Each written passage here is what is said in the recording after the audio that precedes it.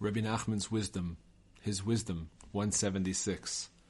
Before his pilgrimage to the Holy Land, the Rebbe said, I cannot sleep. Before I fall asleep, all 600,000 letters of the Torah come and stand before me. 177. The Rebbe once encouraged one of his followers to be happy. He said, you should rejoice in God. Even if you don't realize God's greatness, you can rely on me, for I know his greatness.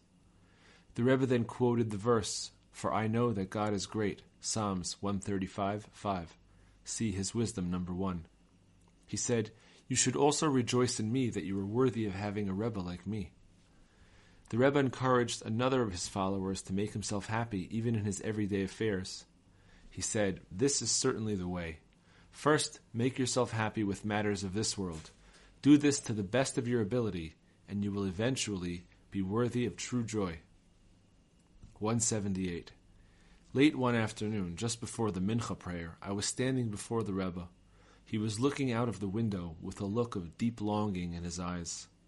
He began speaking to me of how quickly the day passes and is gone. He said, Was ich hab zu tun in dem Eilam? What do I have to do in this world? But behold, the day passes and is soon gone. The Rebbe meant that what he had to do was beyond measure.